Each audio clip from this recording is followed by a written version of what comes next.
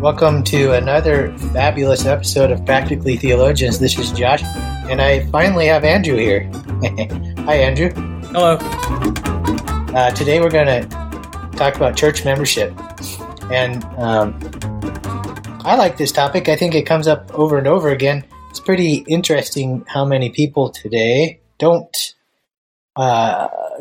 see the necessity and importance of church membership. So I'm looking forward to the discussion, and hopefully it sharpens both of our thinking on the topic as we interact with people who may not agree with us. Of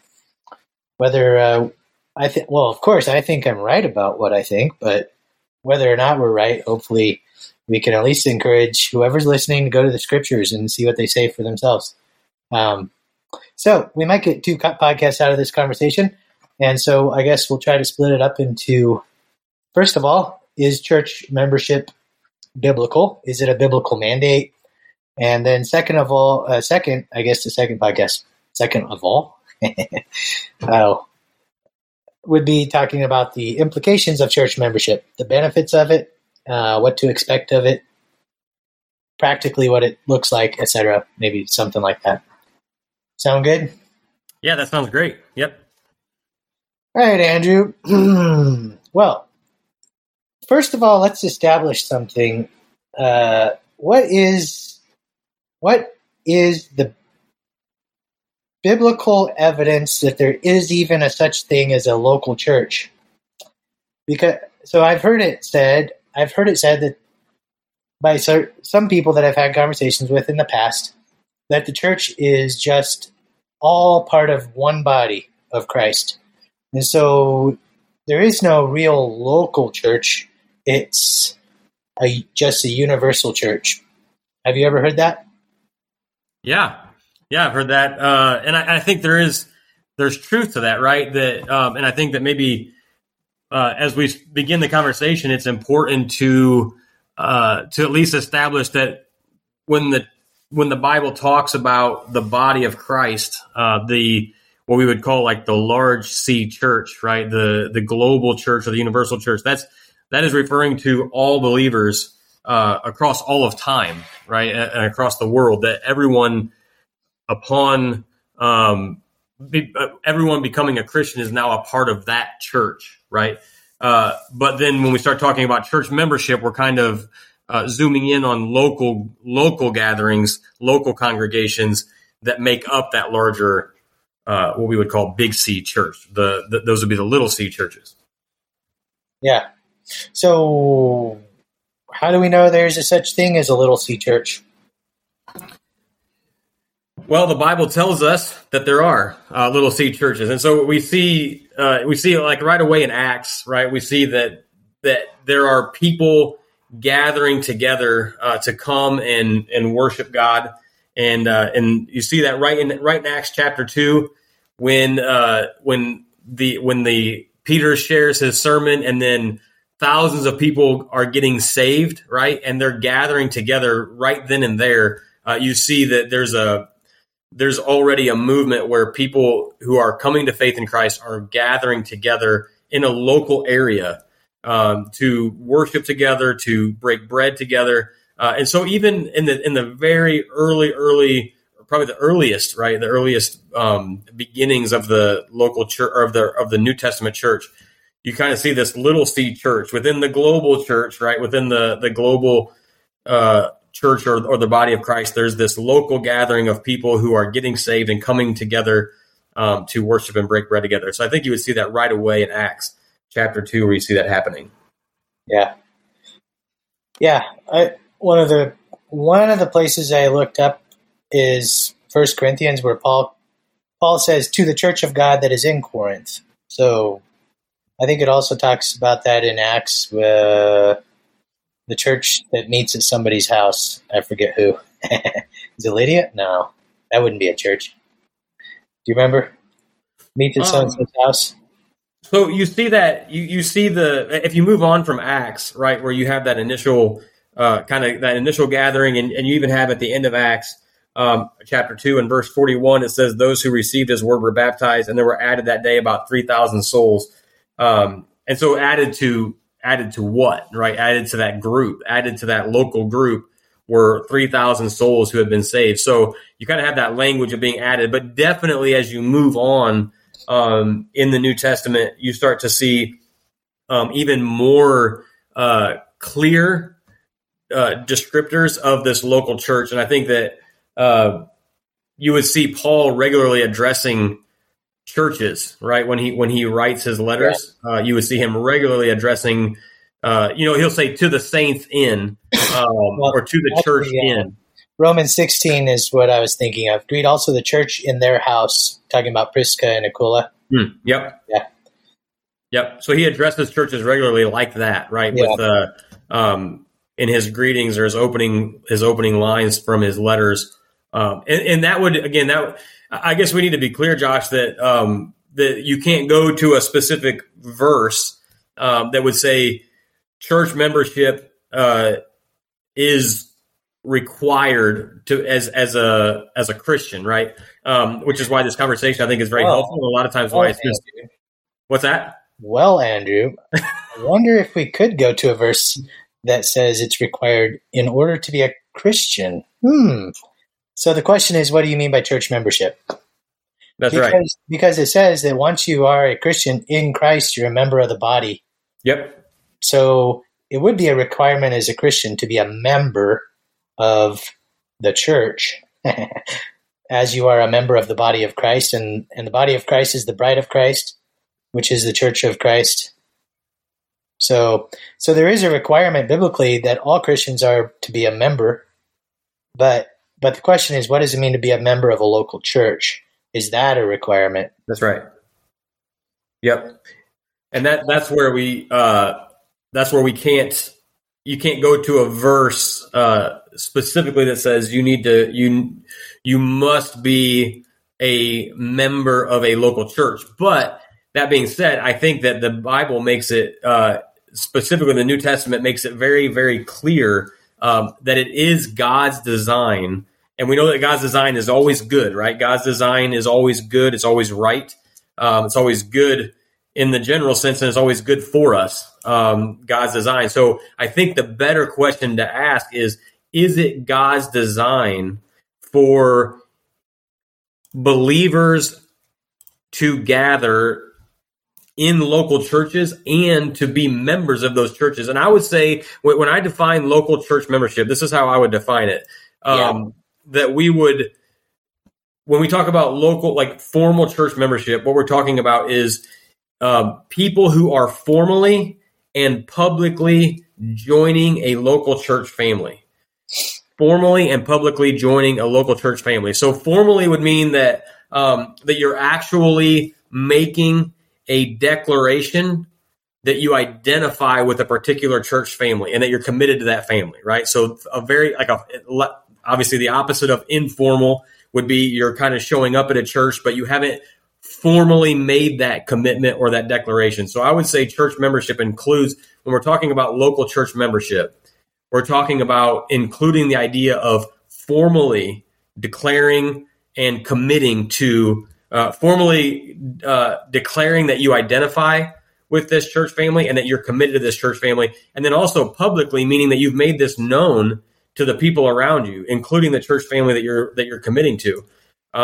You're making a commitment to that church family publicly, so that those around you, the church family around you, the people in your sphere, right, would know that you have made that public declaration and commitment. And I think that when you understand church membership that way, I think you can. The New Testament makes it very clear that yes, this is God's design, and like I said, God's design is always good. It is God's design for His people to be gathering together in local churches with that type of commitment, formal and public. And I think you see examples of that. You can draw examples from the New Testament where you see that being the case. So when Paul writes to a church, he knows which saints he's writing to, right? He knows them because they have made a formal and public commitment by their words verbally and by their actions. They have formally and publicly tied themselves or covenanted themselves to a local church. He knows who they are. And I think as you read through the New Testament, you can also see that even the non-believing world around that church knows who those members are, right? Or who those churchgoers are, who are part of that local church. So maybe they would define it, or maybe they would explain it a little bit differently in the New Testament if we were to go back and say, Paul, how would you describe this? But I think we'd be catching the same essence, right, of what church membership is. Yeah. So I would agree, and I would add something, and I wonder what you think of this. Maybe I'm assuming you would agree, but you tell me what you think. What do you think about the idea of church membership being connected to submitting to the rule of Christ? So in addition to joining in fellowship, basically joining in a body as an active participant together in worship and sanctification as the body, formally a local body, I wonder if, I would add that a major component of being a member in a church is submitting to the rule of Christ as king, which he has under shepherds, which he's given the church, elders, that keep watch over your soul, that you're to submit to, both in terms of following them as those who are responsible for caring for you like a shepherd would care for a sheep, but also in submitting to church discipline as necessary, whether it's just formative discipline, which would be teaching and such, or whether it's formal discipline that would be discipline for something you did wrong. I would say that typically what I've seen with people who don't submit to church membership is that they also don't submit to church discipline. What do you think about that connection to discipline, to the rule, to caring for souls? That as far as to the connection to eldership, submitting to elders. So you've got on one hand what we just discussed, right, which is the example where you see a picture of New Testament believers gathering together. So on one hand, you can start to make that connection, right? That it's God's design. You see it happening, and it's happening enough, and it's clear enough in Scripture that this is God's design for His church, that His people would be gathered together and formally and publicly identifying as God's people in a local area, right? Geographically, you see it right away in the book of Acts over and over. Yeah. Yeah. And so you have that example. Then exactly what you're saying, Josh, from there, as it starts to develop, you also see God giving definition and even maybe explaining His design more for what it looks like for this local gathering to come together. So not only do we see it by example, we also see God giving some clear distinctives to this group. Elders and deacons would be a very clear example of that. That not only is this group obvious who it is, there's also a design for its leadership within this group. That you can't really function as God's people gathering locally if you're not formally and publicly identifying yourself as God's people, committing to each other in this local church gathering. It's really hard to then start to live out or give application to the roles of elder and deacon, right? Because the elders are there to oversee the spiritual aspects of a local church gathering of a group of people, and the deacons are there to serve the physical aspects of that body. And so I agree with you completely. And I think First Peter is one of the areas, or just one section or a passage you could go to. First Peter chapter 5, and Peter is writing this right to the elders, right? And he says, he's exhorting the elders, and he says, shepherd the flock of God that is among you. And so without, in this case, the flock, right? Without the flock publicly and formally identifying itself as the flock, the elders really don't really know, wouldn't really have clarity on where to go with that, right? Who am I supposed to be shepherding? Who is it that's willingly bringing themselves under the oversight of the shepherds. Now, that does, the under shepherds, that is. That doesn't mean that if you're not a local, like a formal church member, that elders are just going to not pay attention to you, right?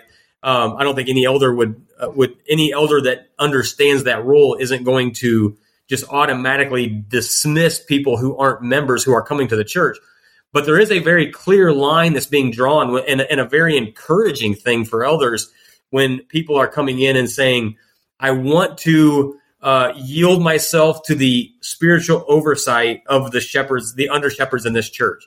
That is very encouraging and comforting to the elders to then be able to live out their role, to be spiritual overseers in the church, and to do exactly what Peter is saying here, to be able to shepherd the flock of God. There's a lot of clarity for elders when you know that this is the flock that I am charged to oversee, because they have formally and publicly identified themselves as the flock. Otherwise, if you don't have that kind of that formal and public declaration being made by the flock, if you don't have that, then it becomes very, very hard for the elders to shepherd with any sort of accountability or depth, I would say. And again, and that ties right into what you were talking about, Josh, with church discipline. There are times when church discipline as a means of pursuing restoration and reconciliation, there are times biblically when church discipline needs to be implemented or pursued. And in that case, if you don't have a flock that has formally identified itself and publicly identified itself as the flock, it becomes really, really hard to make sense of church discipline. And I would say that's church discipline is very, very easily abused. And I think the clearer you can get on church discipline, the more you're going to be able to apply it properly in a way that is good and honoring to God. And you really need to have a flock that has formally and publicly declared itself to be the flock. You really need that to be there in order for church discipline to be implemented, but also be implemented well, and with the proper motives and the proper aim. Probably what's going to happen if you don't have formal church membership in play is church discipline is probably going to take a back seat.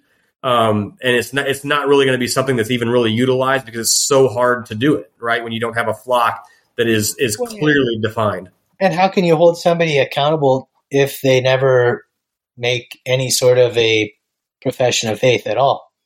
Yeah. So that leads to the question: what does church membership look like in your church? And what's the process of church membership, and do you know what I mean? How is somebody brought into church membership in your church? Yeah. So we would have the initial step would be a doctrine class that we have that runs about 8 weeks, and it goes through just the core doctrines of the faith, starting with the Bible, and then moving on to who is God, the Trinity, the different persons of the Trinity, then going through the creation, fall, redemption, moving into the Christian life. What does it look like to live out your faith? One of the things we talk about in salvation is you are saved. You are saved. The way that we kind of lay it out is you are saved from God, from his wrath. You are saved by God. He's the one that moves to save you. You're saved through God, obviously meaning Jesus Christ. It's through his work that you're saved. But what we always want to highlight at the end of that is that you're also saved for God.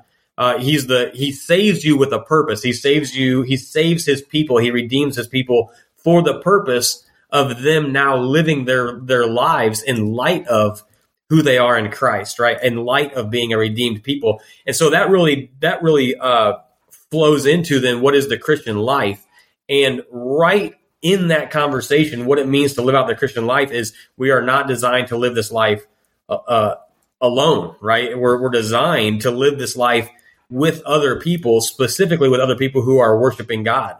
That's how God allows us to experience what it means to be his people, is to be his people together. All the one another's in the New Testament, right, are showing us that you are created to live out your faith among other believers, and also in the world, right? But definitely among other believers, where we glean strength and encouragement and comfort from other believers as we all have this common faith in Christ. And so that's the first step that we do. And really what we're trying to do is we're trying to start high level doctrine just to make sure we're on the same page, and then really bring that down into, and now here's what it looks like to live out your faith.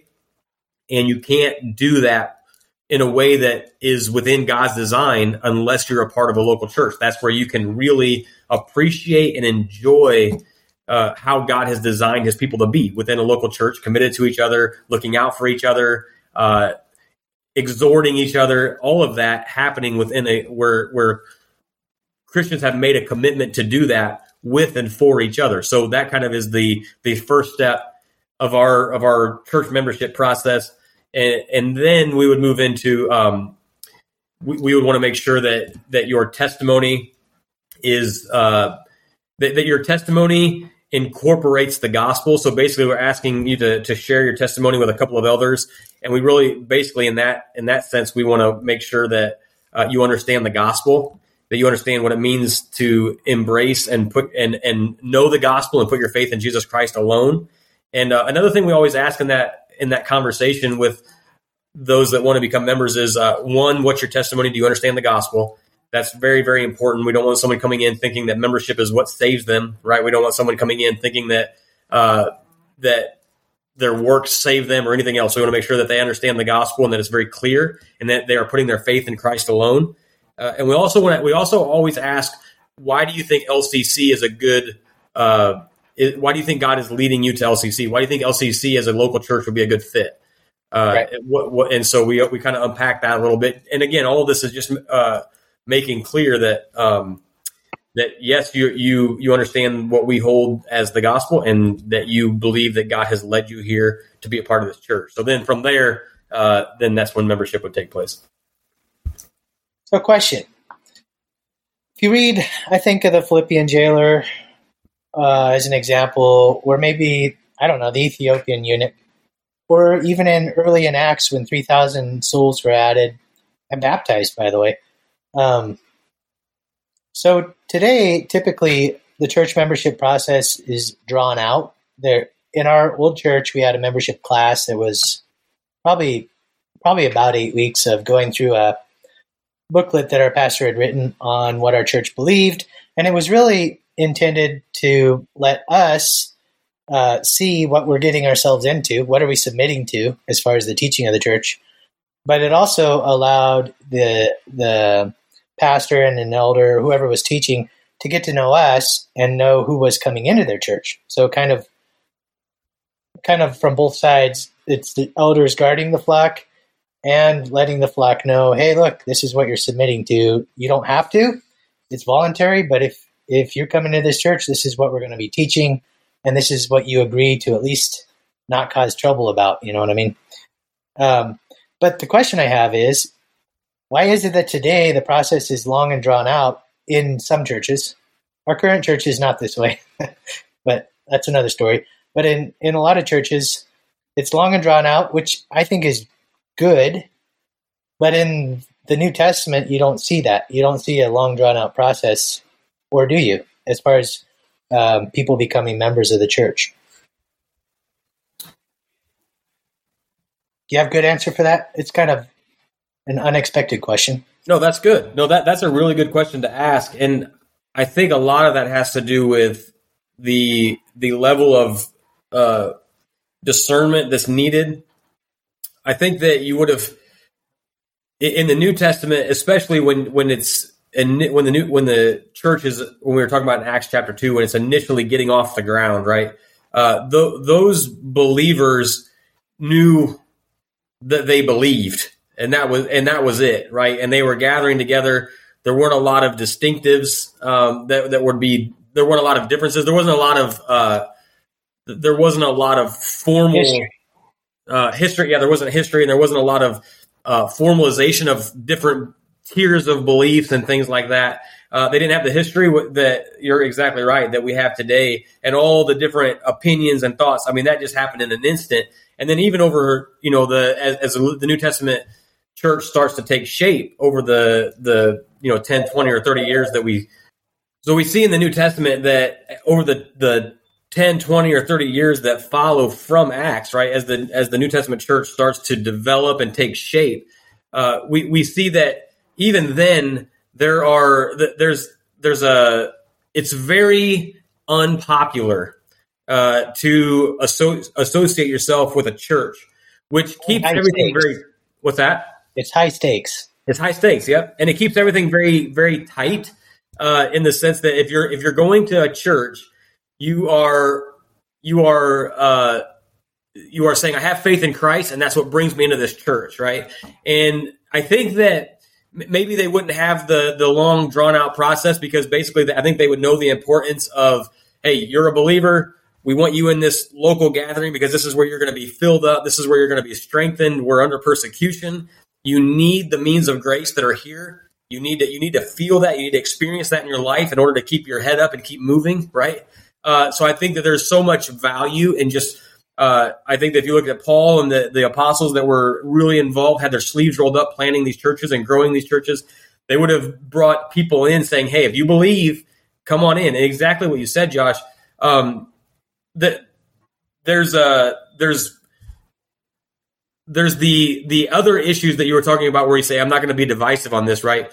As they were coming in, I think what we start to see is that there were a lot of opinions on a lot of different things, right? So, I mean, Paul's addressing that too in Romans 14, right? That, hey, listen up, guys. Like you have a lot of different opinions on a lot of things, but you got to keep the main things, even though these things are threatening to divide you. Yeah, Acts 15. What's that? Like Acts 15. Yep. So you see that threat, I guess you could say, or that hurdle, I guess, that the church had to deal with. It was there then as well. Now that we have the history that we do, and I would say this is even more so in a country like the United States, where we have religious freedom. We have consumeristic religion, and we have that. Yep. And so there's such a, when you say Christianity and you say church, it doesn't really mean much. No. Right. Exactly. So when you say church and when you say Christian in the New Testament, it means a lot. Yeah. And that would apply if you said Christian in China, right? It means a lot more because nobody's going to associate with that word if they don't have to. Yeah, if you were in Iraq, it'd be a little different. Yep, that's right. Or North Korea. Yeah, exactly. Yep, that's right. So nobody's going to associate with that name unless they're compelled to by the power of the Holy Spirit within them, right? But because that name is those terms are so watered down, I think that it is important for us to. You nailed it exactly. It's important for us to communicate as a church. Here's who we are. This is what we believe, and what that reminded me when you were talking about. These are the things you agree not to be divisive on. One of the elements that we go through in our doctrine class is here's who we are as a church. Here are the things that we hold to. Here are the things that we value. And this is what makes us distinct as a local church because it is not dangerous to be a church. We're in a town of around 3,000 people or less. There's like 4 churches or 5 churches in our town. And so it's imperative for us to share. This is what makes this body what it is, right? These are the beliefs that we hold to. And so we really want someone to understand this is what you are, these are the beliefs that you are agreeing to, and even if you don't agree with all of them, these are the ones that you're agreeing that you understand that this is who we are. So I just think for practical purposes, it's wise for us to at least, I wouldn't want to drag it out too far, but at least drag it out, at least set aside the time so that when someone comes in, they know the church that they're coming into, and the church that they're coming into knows the person.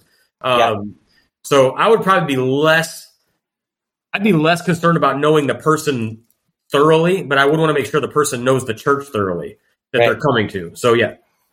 So they have fair warning when you bring the hammer down. Not that elders should ever bring hammers down. Yeah, probably not. Probably shouldn't describe it that way, but no. Maybe you should rule gently. Rule gently. Yep.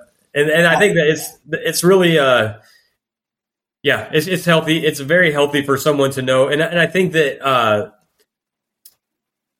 people will know. I've noticed this. I mean, usually when people are to the point of the doctrine class, usually they have a pretty good understanding of where we are as a church, some of the things that we hold as priorities, and so now not everybody that goes through the doctrine class becomes a member. A lot, and sometimes people are really searching for what is a good fit for me, which is totally fine. But usually if someone's looking for something totally different, it's pretty apparent before they even get to that point. Right. Well, I would like to end this particular podcast, unless you have more to say. But I have a question. So why should I become a member of a local church? Does the Bible command me to become a member of a local church? And when I say command, I include what Scripture implies when you piece it all together. Yep. I would always answer that question, and that's the question that I have wrestled with in my own studies, which is why I'm very, very I'm passionate about this topic, because as I studied it out, I've seen that it is very clear to me that this is part of God's design for His church, and it's also so good. And we'll talk about that in the next podcast about it's good because we can just trust that it's good because it's God's design, but also we can even see just some very real, practical ways that it is good for us. But so if someone was asking me, is it biblical for me to be a church member? I would say, if you're talking about, is it God's design for you to formally and publicly identify with a local church body? I would say yes, 1,000 times over. You see that throughout the New Testament by example, and it's the only way you can actually make sense of the different commands and instructions that He gives to the local churches. Like submit to the Hebrews 13. Yep. Submit to the elders. Yep. So who's that talking to? That other than those that have formally and publicly identified themselves as that body. We talked about 1 Peter with the elders needing to. It's so good for the elders to have that clarity on who the flock is. 1 Timothy talks about the list of widows that would have been on what we would call like a church roll. And so you have that as another. I think it's so thoroughly. John 10, my sheep know me and I know them, says Jesus. And Jesus gives us the under shepherds of the church who should know the sheep. And the sheep should know the under shepherds. Who are they submitted to? Who's caring for them? That's right. Yep. So on those two, and there's more that could be said, right? But heavily on those two pillars by example, and then by just trying to figure out how would you actually apply God's, like a lot of these words that we read that would point us to that structure that the local church has. Who is it that keeps watch over your soul? And if keeping watch over your soul implies that you are submitting to Christ's work of sanctification in your life, then submission to Christ's sanctification in your life would have you seek out those who keep watch over your soul that He has given the church, right? Yep, that's right. Anyway, okay. Well, we'll end this podcast here. And did you have anything to add? No, that's good. Yeah. That's... Well, podcast at practicallytheologians.org if you want to send us any feedback. And there's probably a way to do it through the podcast, through anchor.fm or Spotify or wherever it is. But I don't know how to do it. So thanks for listening. Hopefully it was helpful. We're going to come right back and record another episode, but we won't release it right away. So that way we don't have to record so often, right? But we're going to record another episode on what are the benefits of church membership, and maybe practically what it looks like. Because Andrew, I'm assuming you're still a Baptist, as far as your view of baptism. I am, yes. And I'm a Presbyterian as far as my view of baptism. So we could talk a little bit about what that looks like in each of our contexts. But until next time, thanks for listening.